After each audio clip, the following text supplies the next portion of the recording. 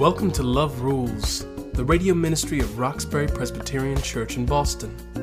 My mom, Liz Walker, was Boston's first African-American television news anchor, but her most important job is what she does right now at RPC, preaching the good news about God's love. The Bible says, above all, love each other deeply because love covers a multitude of sins. How does that work? Join my mom now as she offers us Love Rules from Roxbury Presbyterian Church. Good morning, everybody, and welcome to Love Rules. Today's message is called A Love Letter from God, and the text is Isaiah, the 43rd chapter, 1st through 7th verses. This is one of my favorite scriptures. But now thus says the Lord, He who created you, O Jacob, He who formed you, O Israel, do not fear, for I have redeemed you. I have called you by name. You are mine. When you pass through the waters, I will be with you, and through the rivers, they shall not overwhelm you. When you walk through fire, you shall not be burned, and the flame shall not consume you. For I am the Lord your God, the Holy One of Israel, your Savior. I gave Egypt as your ransom, Ethiopia and Seba in exchange for you, because you are precious in my sight and honored, and I love you. I give people in return for you, nations in exchange for your life. Do not fear, for I am with you. I will bring your offspring from the east and from the west. I will gather you. I will say to the north, give them up, and to the south, do not withhold. Bring my sons from far away, and my daughters from the end of the earth. Everyone who is called by name, whom I created for my glory, whom I formed and made. When was the last time you received a love letter? How many of you have ever received one? Texting LOL does not count. I'm not even sure what that means, lots of love or laughing out loud. The truth is, love letters have gone the way of all letters. People don't write anymore. With the advent of email, IMS, Twitter, this younger generation isn't the least bit interested in waiting a couple days for a message, let alone writing one. Anything worth saying these days has to be instantaneous. And if it can't be interpreted by OMGs, Ks, LOLs, then I guess it's not going to be written. What's so good about an old-fashioned love letter is it takes time and effort and thought. You absolutely cannot multitask while writing a good letter. It's personal and personalized. We live in a depersonalized era. We are so connected to technology that we run the risk of disconnecting from each other. That's why I love the Bible. That's what makes today's biblical text so beautiful. The prophet Isaiah has given over his own voice to that of the divine. So the I in the text is God, the only speaker. I have redeemed you. I have called you by name. I will be with you. How comforting and consoling to hear directly from God. In context, God is speaking to Israel. The bloodied, bruised, and battered nation that has been conquered by the Babylonians is frozen in fear over its circumstances. The people are in this predicament, of course, because of their disobedience. They have not behaved as they should, a royal and holy nation chosen over other nations, not because of who they are, but because they worship God.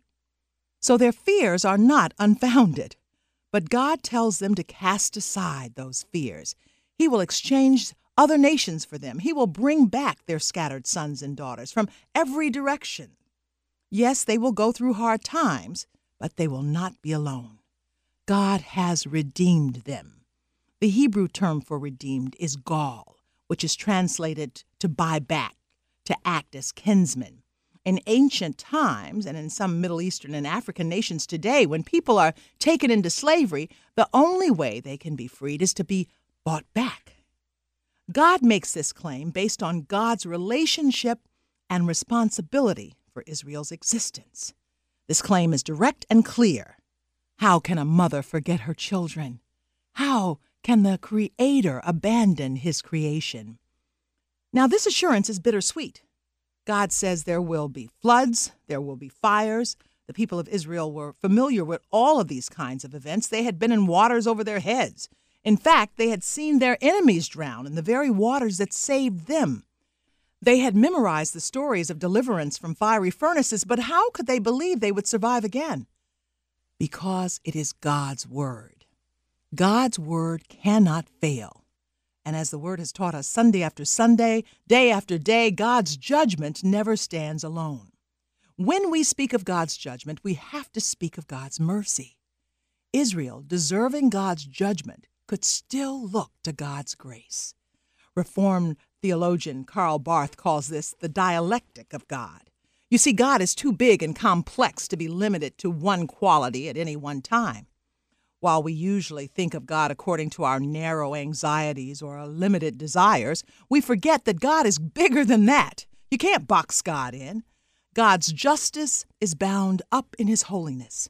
His wisdom is connected to his sovereignty. His judgment is bound to his mercy. And it is all tied up into God's love, unconditional love. How amazing is that? Why does God love Israel so? Well, that's a tough question. Deuteronomy 7:7 says, "The Lord did not set his love on you, nor choose you because you were more in number, for you were the least of all people."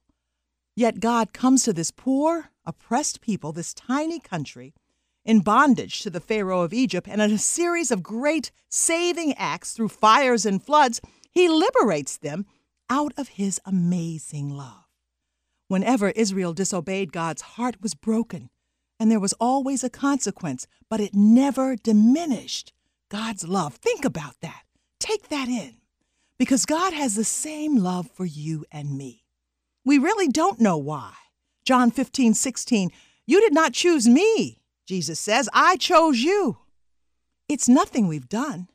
It's the great paradox of the divine. It was a mystery for the Israelites, a mystery for humankind from the very beginning. But God loves us. God is love. Creation was not only an act of God's power, it was an act of love. Yet, a young man gets off the bus in downtown Boston. He's been away in prison for several years on a drug charge. He looks around the neighborhood where he grew up, but he doesn't feel at home. Nobody acknowledges him. A young woman finally leaves her boyfriend who's been abusing her for years. She grabs her children and finds a shelter, but after a few days feels lost. Maybe she should go back. An old woman lies in her sickbed. Her children rarely visit, and now she's been hit with a chronic illness. She doesn't feel like sitting up, let alone getting up and going outside. Life doesn't mean much anymore. She feels worthless. There are so many people all around us right now who feel worthless and unloved, who've been tossed around and beaten up and worn down by the world. If God is so great and has so much love, how could so many people feel so worthless? Like the Israelites, we forget to whom we belong. One of the most profound passages in the Bible, 1 John 4:8-16, reminds us God is love. And belonging to God means we belong to love. We belong to love. God's nature and God's essence are love. Love permeates God's very being. And we forget that. Now, we all will go through waters and fires of hard times when we feel over our heads and totally unprepared for life's challenges. Those are the times when we may feel that God is not there, and that's a scary feeling. People who don't have God don't have purpose, and I don't know how you can have purpose without God. What makes us worthy is not our individual achievements or our so-called status in the world. What makes us worthy is God's gracious love. If only we could believe that and then treat each other like God treats us. I just want to suggest to you this morning that you owe love back to God. That's what the Apostle Paul means when he says you show that you are a letter from Christ, written not with ink, but with the Spirit of the living God, not on tablets of stone, but on tablets of human hearts. You worship God in the way you carry yourself at work, in your family, on the streets. You worship God in how you treat your loved ones. You worship God in the way you act towards strangers. And I'm not talking about spouting scriptures. You don't get credit for the number of times you put Jesus in a sentence. Worshiping God is opening up your heart to the world. The term half-hearted means lukewarm, passive, unenthusiastic. Worshiping God means living your life with passion and purpose because your whole heart is turned in love toward God.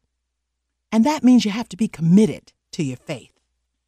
That means you know that the God who is immutable, unchanging, who spoke directly to the Israelites, speaks directly to you. This is a love letter from God. God knows you by name. God knows your specific circumstances. He knows all the times you've made mistakes and bad choices. He knows when you've been willful. He knows when you've gone your own way. And yes, there will be consequences for wrong actions. There always are. But you can rest assured that the same God who is familiar with your problems knows your potential. God knows what you face and will be there to provide for you and protect you. But God wants your obedience.